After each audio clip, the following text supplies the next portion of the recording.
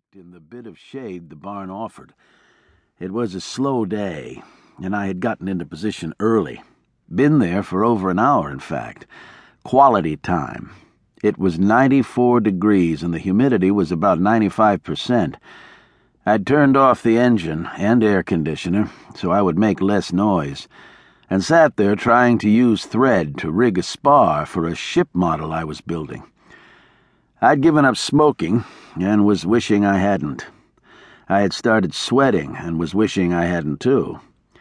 I'd opened one of 4 cans of soda pop I'd brought with me in a small ice-filled cooler. One for each of us when I picked them up, and a spare for now.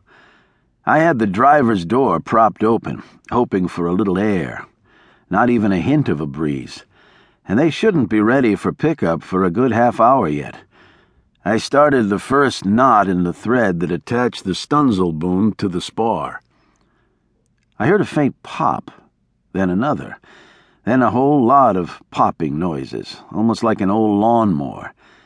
I put down the spar and looked over toward the valley where the patch was. It was very quiet. The slight haze caused the distant features to dance.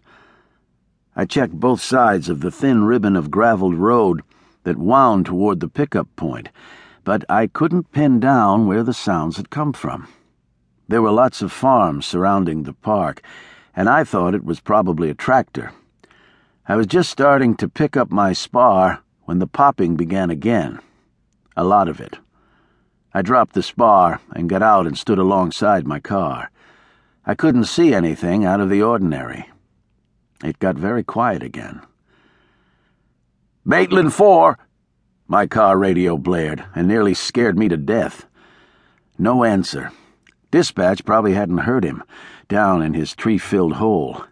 4 was the call sign of Johansson. He was transmitting on the AID channel as instructed. He sounded out of breath and excited. Did they have the suspect?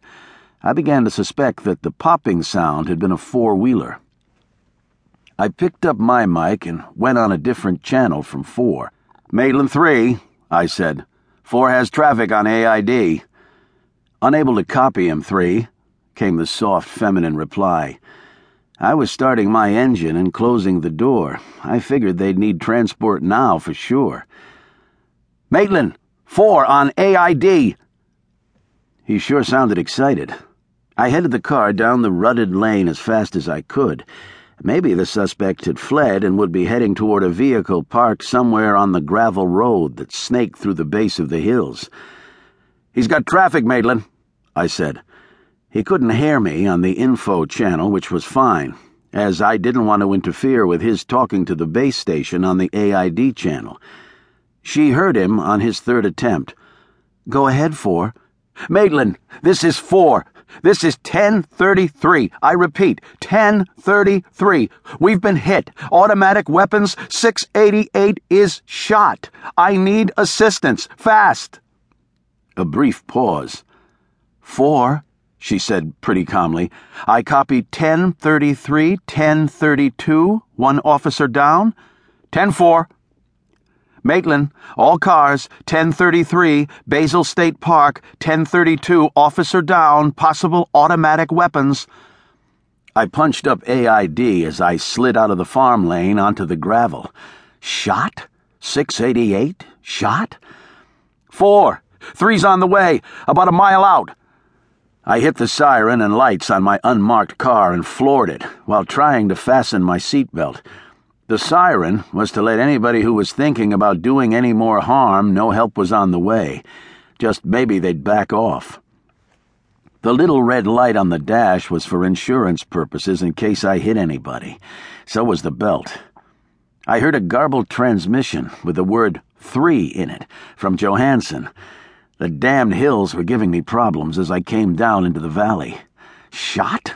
Jesus, Mary and Joseph. It hadn't rained for a while, and the dust plume behind my car was extremely dense. If somebody shot a cop, they were going to leave and in a hurry. I thought I should be able to follow their dust. I slid around the biggest curve onto the old wooden bridge deck, just about lost it on the wood, came off into a dip that just about broke the shocks,